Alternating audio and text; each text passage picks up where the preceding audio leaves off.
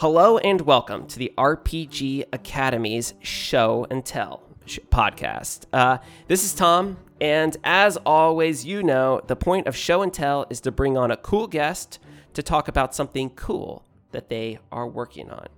And today's cool guest is Ais Angliomatis, and we're going to be talking about RPG stories. It's a new virtual tabletop that's kind of doing some things that I don't think we've really seen before. So, Ais, welcome. Hello everybody, and it's an absolute pleasure being here. And hello to you, Tom, and to all the people that are listening to this amazing podcast. Thank you so much. So we were kind of talking about this before we really started recording. I was kind of joking about how we've been doing so much different things with the European community. All right. Yeah. So tell people then, so what part of the world are you from then? Great. So the team and we are all from Greece. We're Greeks. I personally live now in London for the past 10 months or something. But yeah, I'm originally from Greece, and 90% of the team are Greeks. We also have one Brazilian guy. Okay. Yeah. So what's the Greek? I've talked to a lot of people about like what's the Australian community like, what's the Italian community like. I know what the London community is like. What's the Greek RPG scene like? All right. So people nowadays play a lot of role-playing games, and it's something really common. Back in the 90s, when I started playing, when I was a kid, it was like almost impossible to explain to someone what the hell these games are all about. Yeah. It was really hard because nobody knew. And I was one of the luckiest because my cousins used to live in the UK. So they were coming back, for summer vacation, and they introduced us, me and my brother, to Dungeons & Dragons 2nd edition back then. And that's how I started playing. But now it's pretty famous, and it's amazing to see how many people are getting in, and it's fun. On the other hand, the video game industry and software building and development is not that good because, Greece is an amazing country to go on vacation, but it's a poor country. So no funds. Yeah. And that makes things really hard. Gotcha. But there are studios that are making a lot of effort, and they're trying to produce video games. But even in these cases, there's always someone living abroad. Exactly as in my case, for example. I'm the director of the project, and I live in London.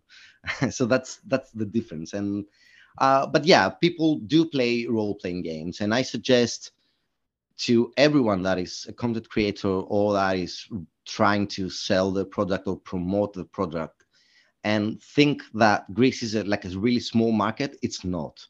And the good thing about Greeks is that everybody that is involved in role-playing games speaks English.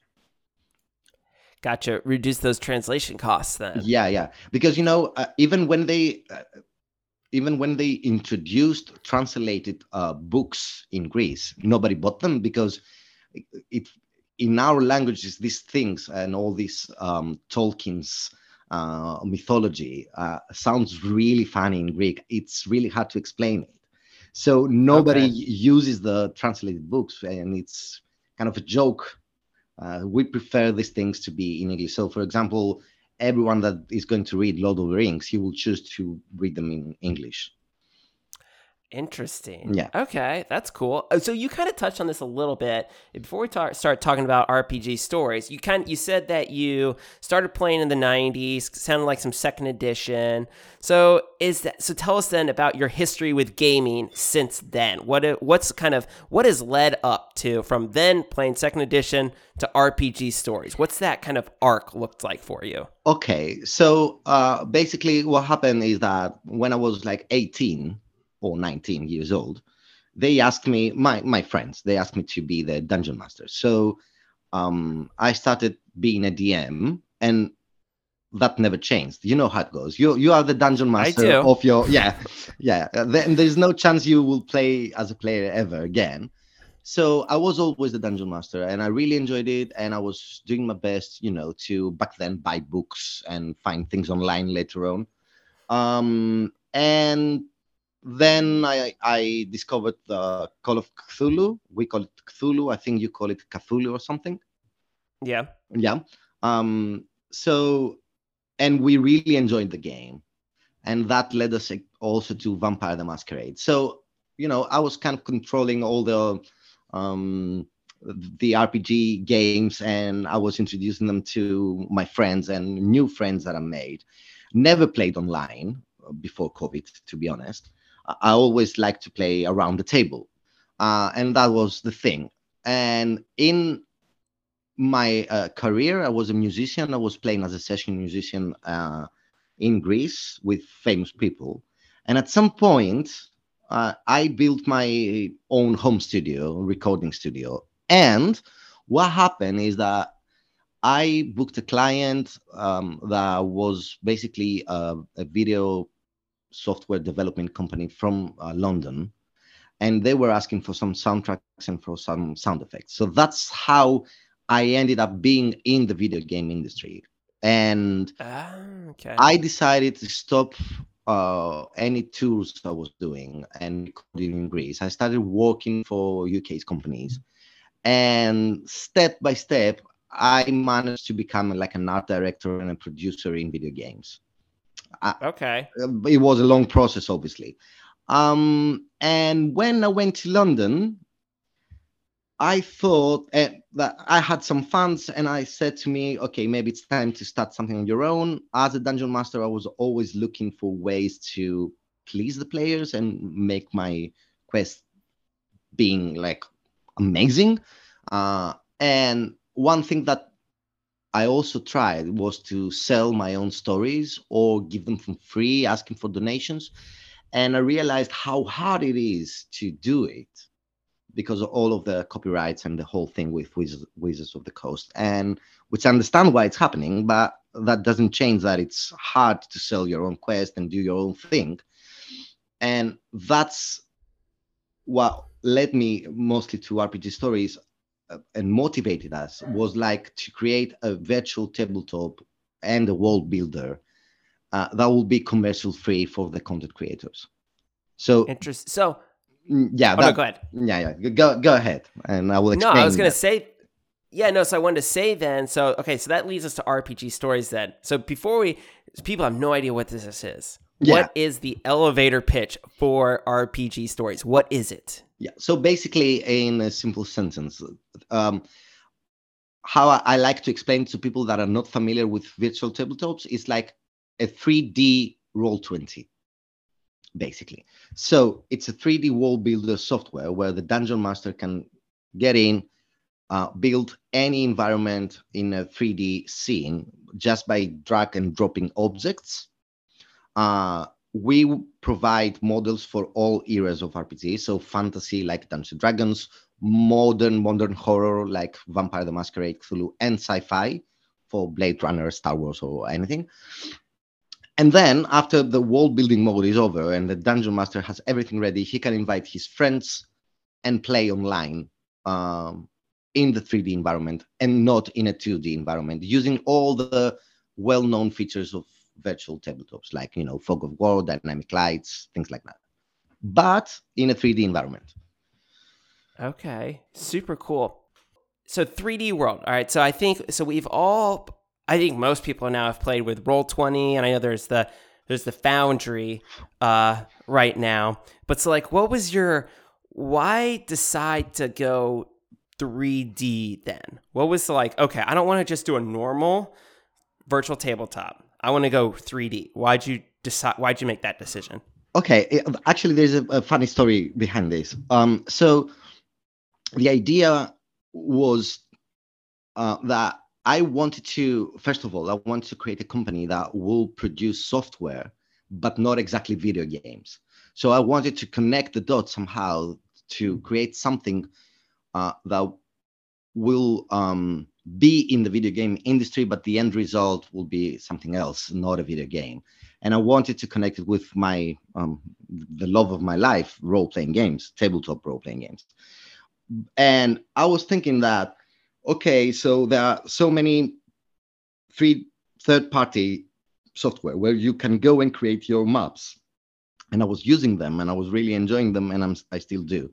And I was thinking that how amazing it would be to be in a 3D environment and the player will be able to control his own camera and see the environment through the eyes of his character. And I was thrilled by it. And the funny thing is, and I know that the people that are listening to us will probably already know that there is, there are actually 3D world builders out there and VTTs. And I thought that probably I am the only one who thought that. And I was, because I was such a huge fan of role playing games that in my head I had this stupid idea that since I don't know any software like this existing, I'm probably the first one that thought about it. So I was so excited, and I started, trying to figure out how much money would that need, and how I'm gonna implement things. I was talking with my devs and with my art director, and all of a sudden, I discovered, when the community and the whole thing started, I discovered that there are amazing softwares out there that they're doing kind of the same thing. So, for one example, is Tailspire, which is the most famous at the moment. Uh, well, basically, again, you can go build your 3D environment and then play. And at first, I was so disappointed because I thought that, okay, we're the first that we're going to do this. But on the other hand, having competitors is only a good thing because, both sides are trying to do their best and it motivates you to create something even better. But this is how it came to life. And then we started testing every other software that is out there, trying to figure out what the community needs and bring it to them. So we changed the design a lot because we were trying to figure out how we can be more unique or how we can be different. That doesn't mean better, but different, and give a whole other experience to that, to the people to use that. So this is So then, so so you're testing these different softwares, talking to your community. So what was one thing that you found then that you're like, these other virtual tabletops are not doing that we want to do with RPG stories? okay. So first of all, I want to say something that I really, really mean. And if someone goes to our social media and to our Discord server, he will really realize that is that we don't like to, fight the competition or say anything bad about the competition, because they are amazing teams that they are delivering amazing products, and I'm sure they are putting their heart and souls into that, like we do. So when it comes, you, as you told me, you are a software engineer, you already know that. So when you are the first one or the second one or the third one who creates a type of software, it's only logical that you will miss something or that you won't think of something that the third or the fourth guy will come and fix it for you. But, so his product in that particular feature might be better. So the things that we saw, and we understand why that happened to them, is basically the first thing that we did was to split the code between the world building section and the play mode. So with that being said, for example, you can build these environments and all these rooms and dungeons even being offline, which is something that doesn't exist right now, because it's something that you need to think in your architecture from the first moment that you write the code. The second thing is that by splitting these two parts, we are able to produce two different products. So the first one will be the full suite, the GM, the Game Master Suite, where the user will have the world builder and the VTT, but also we can give a player's version which will be a lot cheaper. And it won't have the world building features. Obviously, they can upgrade at any moment, but that means that the people who only play as players won't have to spend a lot of money to join the DMs. So if a DM needs to spend, for example, $20 to buy the product, the player will need to spend like five and not again 20. So that's two things that we were really careful at the beginning. Another thing is that we are, as far as we know at least, we are the only software right now that is coming up that gives models for all eras of RPGs. So, and I mean, combining the world builder and the virtual tabletop, because there are amazing world builders where you can go and build sci-fi, modern, or fantasy or anything, but there are no VDTs. So we want to unite the whole thing into one software, which is really hard and needs a lot of money, and we're doing our best. And finally, something really unique that we have that it's never done before, and we hope that it will work out because we really believe in it, is that the players and the dungeon masters will be using 3D models and not 3D miniatures. So you will be able to create, like a video game, your character, customize it, change the your skin, your colors, your everything, your armor and your clothes, customize your character and put it in game, and add the character sheet on it, and then have like a 3D model moving it around, like, you know, like Diablo or Path of Exile or any other game. Yeah, this was something that you all have some very useful videos that I saw on your website. Because a lot of the virtual tabletops with 3D imaging that I've seen are kind of what you described, with having a mini, which is cool, but it feels like you're kind of moving through like some Dwarven Forge or some really unique terrain. And that was kind of like, I was looking at the world builder mode and I was seeing you kind of drag and drop different objects, but then the other videos, they looked, I assume, were the game mode, really did look like a character. Like, it looked like I was watching a video game trailer instead of okay. So then I guess there's is there the ability then for the player mode? Can the player create their own characters, or is there like a character builder like we would see in like Diablo or Skyrim or something like that? Yeah. So where Skyrim is the example that we are trying to, you know, invest. Well, basically what we want to do is to give one base model for humans, and not male, female, just a base model. A base model for dwarves, elves, or whatever races there are out there. Just one base model, and the user will be able to take this base model and make it look the way he wants. We will keep the art style to a certain level. So, for example, if you check, our main characters don't have a mouth, they don't have lips, and that is just an artistic option.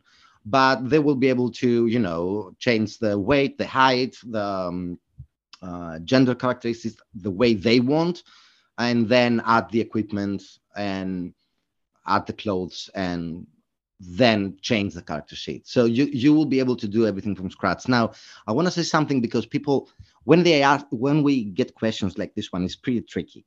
Since RPG Stories is going on Kickstarter and on crowdfunding, I want to make something really clear. So all the answers I give right now is the game design document that we have, not what we've implemented. So it's what we want to do. So how complex this will be, it is dependent on the crowdfunding, obviously. But this is our goal, and this is what we want to do, and this is how our architecture was built, and this is all our documents and what we want to provide. And the same thing occurs for the monsters. We want to give a little bit of customization, because we know how important homebrew is for the community. So since we are going to give a dragon, for example, given the ability to change a few things, like take off one wing or change the color or make the dragon look smaller or bigger. We'll give the opportunity to the DMs to create their own monsters. And since another thing that we implemented as well, and this is already done, and we are really proud about it, is that everything you create in RPG stories can be exported in a single file. And then this file, it's commercial free. You can give it to anyone that also owns the software and open it and play. So you can export in an export file everything you create, even the character sheets, even your notes, because we also have like a note system where you can basically write and compose your quest within the world builder. So no paper, no Excels, no Word, no Google Documents. You can write everything there and connect your text with certain objects, like handouts and things like that. So we want to give something amazing out there. Now, the complexity and how big this will become depends on the community. But whatever happens in the Kickstarter campaign, we are going to release this. So Gotcha. There is a chance that the customization of the characters will just be changing the skin or changing sets of clothes. If everything goes as we want and goes really well, we want to give full customization options for the characters for everything. So we've got there's so much stuff that goes into this, and these are like, with software, you've got these different systems all trying to work together. And we've got our world builder, and we've got our character creation, and characters have different cameras and whatnot, and that's how we visualize the game. And you kind of talked about your note systems. Are there any other systems that are going to help us facilitate running games? Are there going to be like dice rollers, or actually full on like RPG engines built into RPG stories? All right, so that's a complicated one. Yeah. The easy question is that we already have implemented, and we already show these things to our videos, and we're going to show more and more as we move on to the Kickstarter campaign. So the videos we're showing right now, they were created like 3 months ago. Now we are ahead, and we will start showing new things. So what we already implemented is that apart from objects, you can also add VFX.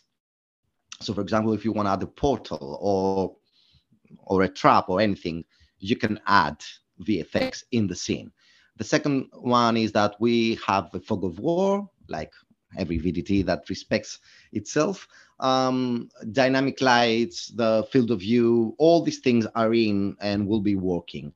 And of course, the 3D dice roller. So what we really want to do, and again, this is dependent from the crowdfunding and how people is going to react into our product. What we want to do is to connect the dice roll to the battle system, to the animations of the models. Yeah. And then in the database, use the rules of certain role-playing games so that the DM or the player will be able to say that my character is going to attack this orc, and he's going to roll them with simple clicks, like clicking his character, then clicking the orc, then rolling the dice. And then the system will know that since this is the character sheet of the character and these are the stats of the orc, it's a hit. So we will get immediately the animation where the character moves and hits the orcs and the orcs loses life.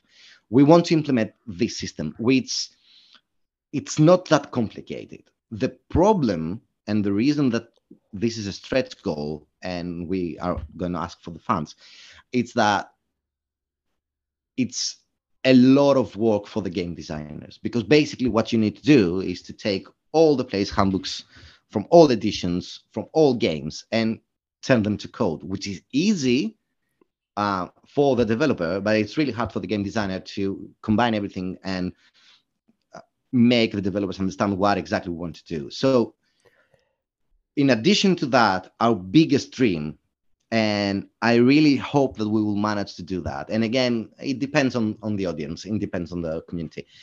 We want these set rules to be editable. So that, with that being said, means that yes, you will be able to go and say that I want the rule set of the fifth edition of D&D, but then you will be able to change all the values.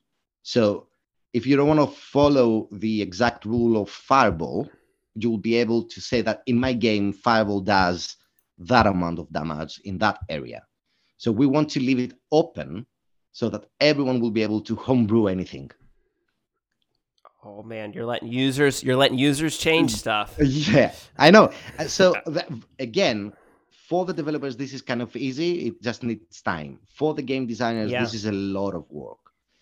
So Yeah. probably this is something that it will be a little bit crude in the first edition, and then moving on, there will be updates in the same price. I mean, we're not going to sell the updates that will improve that system, because it needs like a lot of time to implement everything.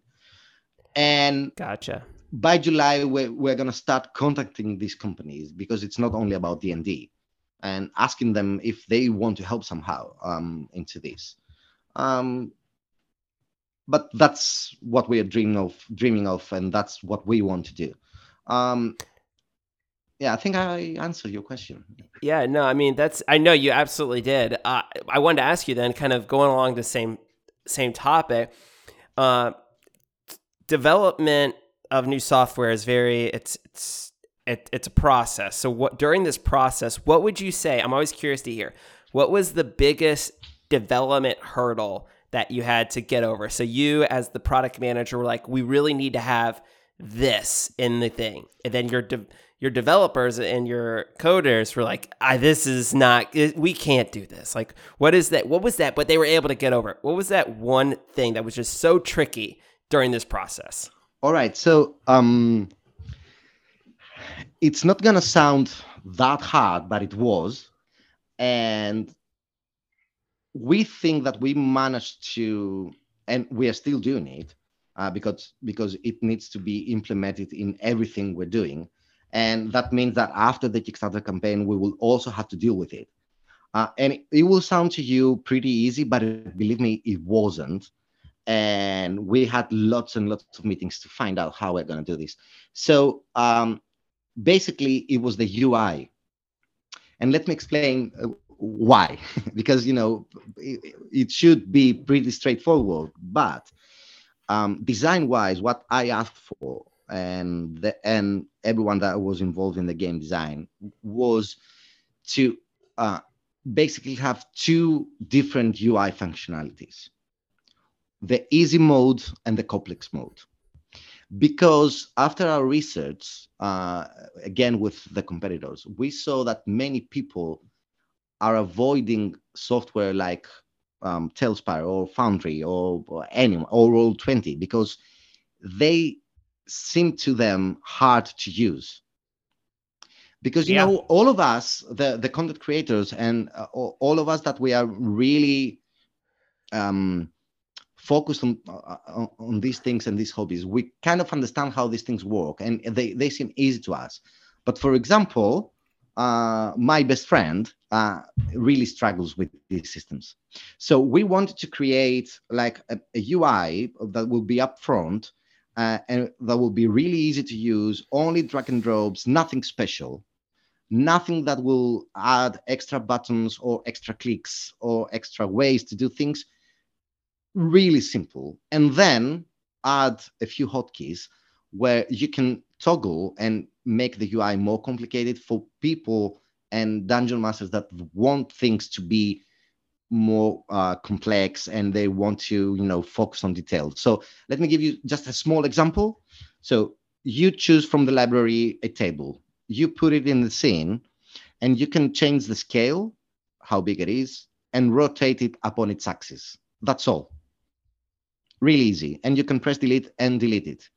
But Gotcha.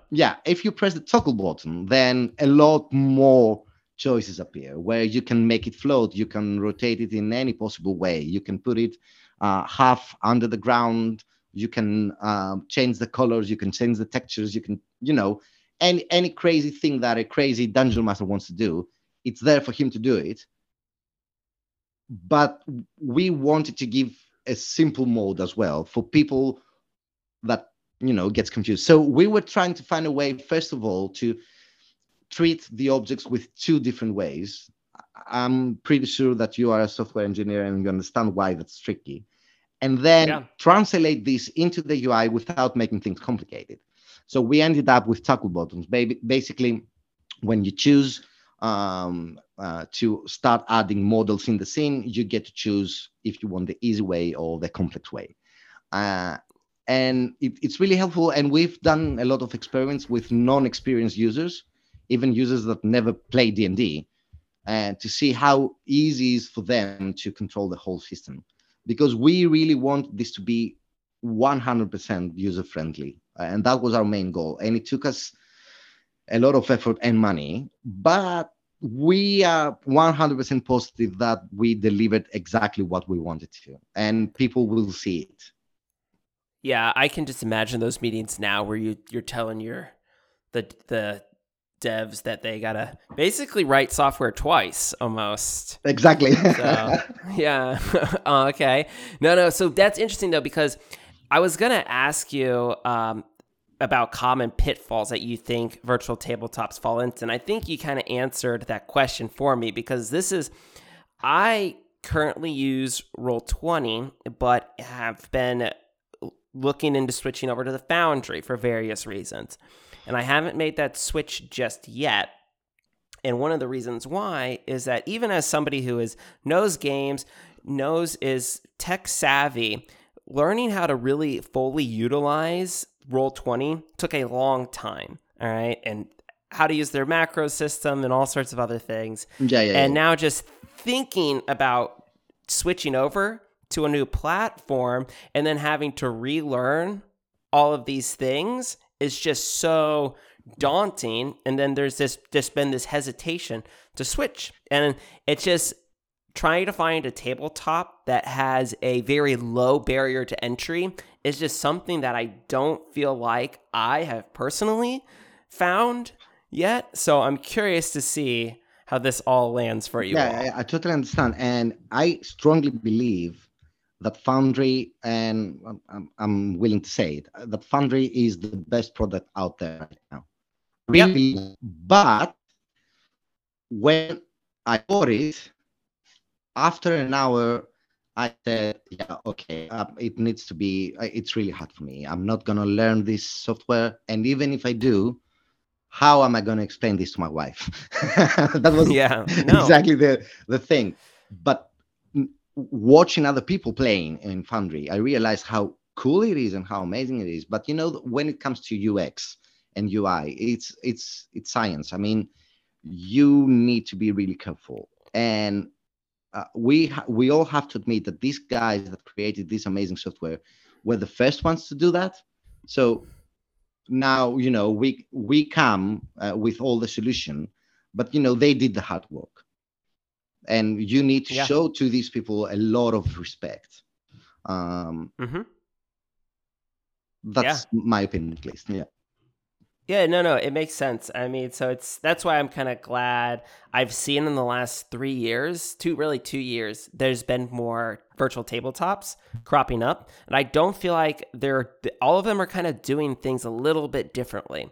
So it's pretty cool to see. So I wanted to ask you then about you've mentioned this, software development, it's expensive.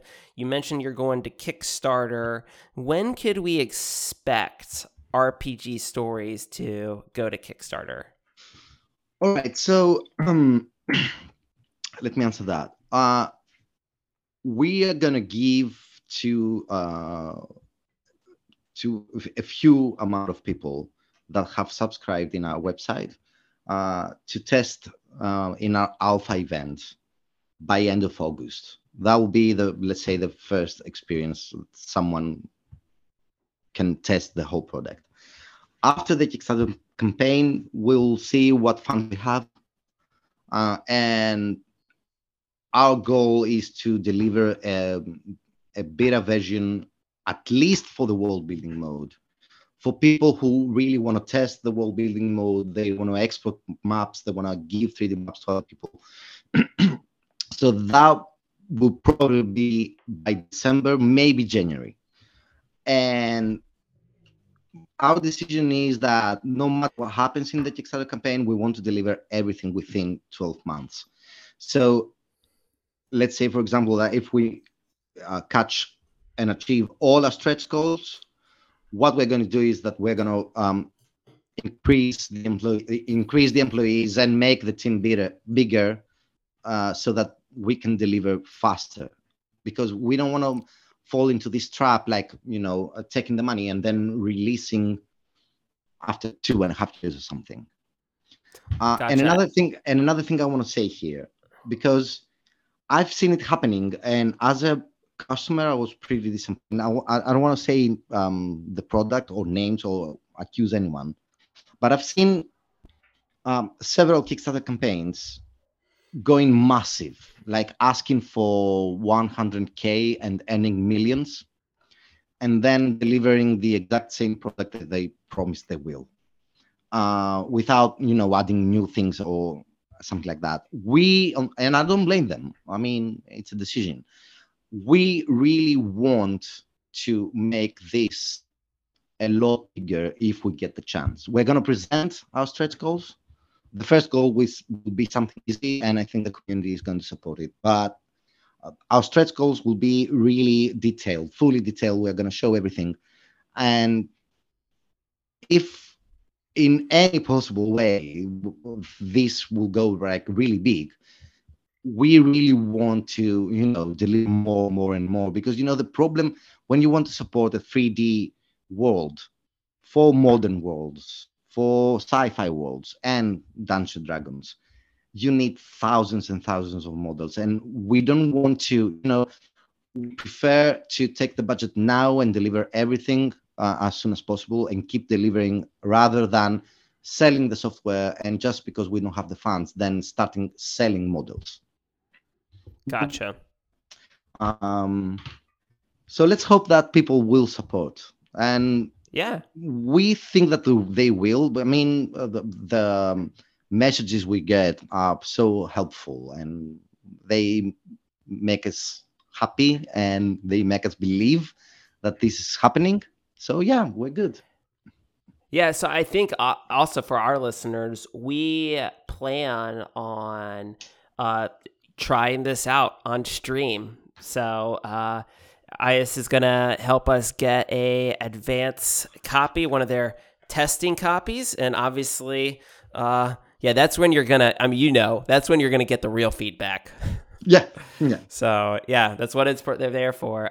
So then I guess really I wanted to ask you, as we kind of wrap up, what platform will this be on? Is this going to be software that we'll be able to get right from your all's website? Will you all be hosting this on Steam, or are we even too early to start talking about that? Steam is 100% yes.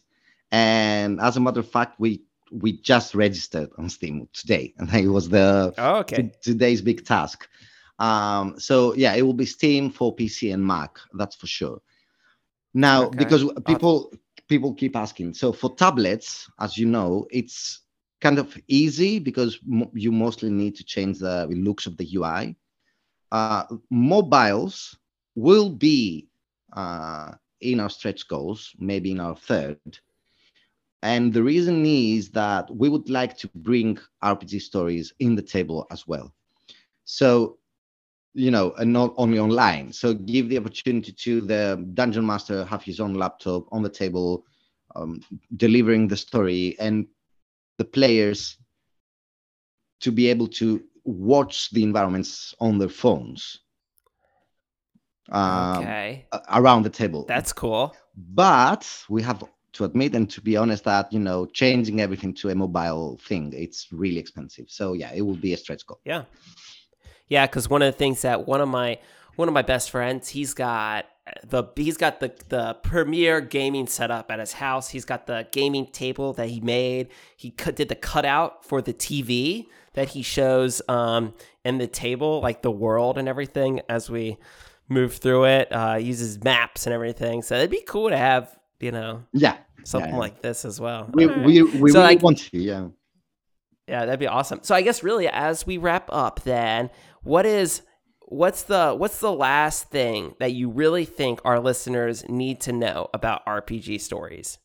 Well, I'll sound dramatic a little bit, but when you trying to promote a product, you come up with some marketing lines. So our main marketing line is RPG stories.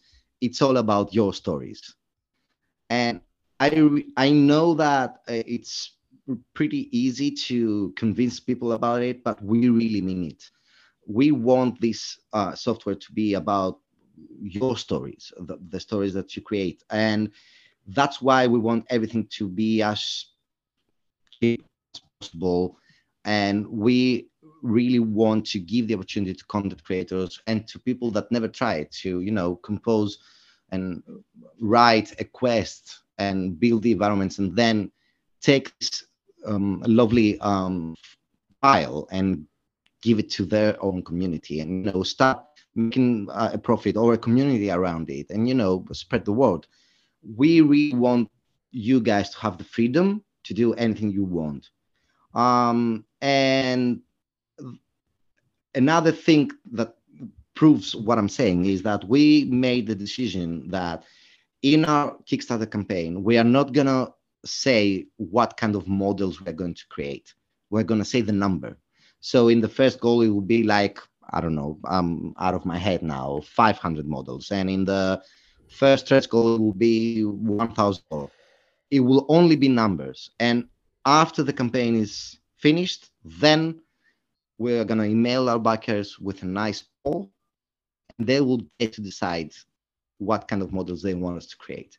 Because we really want this to be the community's VDT. So if the community wants like the sci-fi to be closest to, Blade Runner or the D&D to have like a desert environment and not a jungle environment, we want them to, decide what they want us to build. Because for us, if we have the funds, then, okay, we don't really care if it will be like something that will look like Dark Sun or something that will look like Dragonlance or something like Forgotten Realms or anything.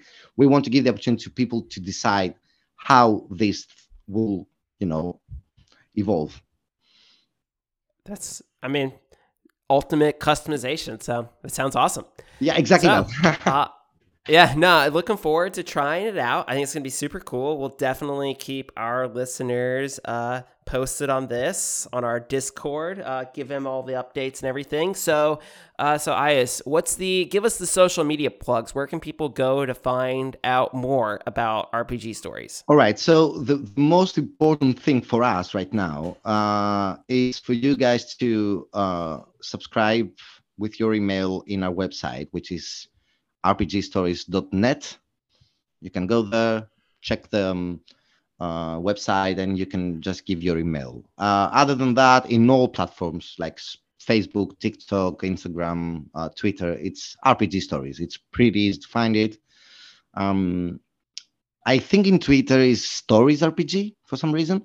But yeah, if you Google RPG Stories or search them in the platforms, you will find us for sure. Okay, awesome. Well, once again, thanks for reaching out to us. We thank you. I mentioned to you before, I get a chance to review a lot of books and different things like that. So anytime that I get to talk to somebody who's doing something a little bit different, it's cool. It's different, mixes it up for me. So this has been fun. So thanks once again. Thank you. It's my honor. Oh, no problem. All right, folks. As always, you can follow me at BezCarTom on Twitter, the RPG Academy at the RPG Academy on Twitter. And other than that, yeah, make sure you check out RPG Stories. We'll include all those links in our show notes. And then don't forget, if you're having fun, you're doing it right. Thanks, everyone. Thanks for listening to the RPG Academy podcast. We do this show out of love for the hobby and the desire to be ambassadors, welcoming more people into this community. All of our website content will always be free to use and utilize. But there are expenses related to the show. And if you enjoy what we do here, then please consider supporting us in some way. You can do so as simply as rating or reviewing us on iTunes or your podcatcher of choice. If you're going to purchase anything through Amazon or DriveThruRPG, consider using our affiliate links first, and then we'll get a small percentage sent back to us. You can do a single direct donation through PayPal using the paypal.me/TheRPG Academy, or consider joining our Patreon campaign at patreon.com/TheRPG Academy. And for a donation as low as $1 a month, you'll get access to lots of extra goodies, including bonus minisodes, invites to monthly one-shot games, one-sheet adventures, and more. Please consider following us on Twitter and Facebook, or join our Discord, where we like to try to keep the conversation going with our fans as best we can, and are always looking to talk and chat more. Or do none of that. Just continue to listen and enjoy our show, because honestly, that's enough. Thanks, and remember, if you're having fun, you're doing it right. We'll see you next time.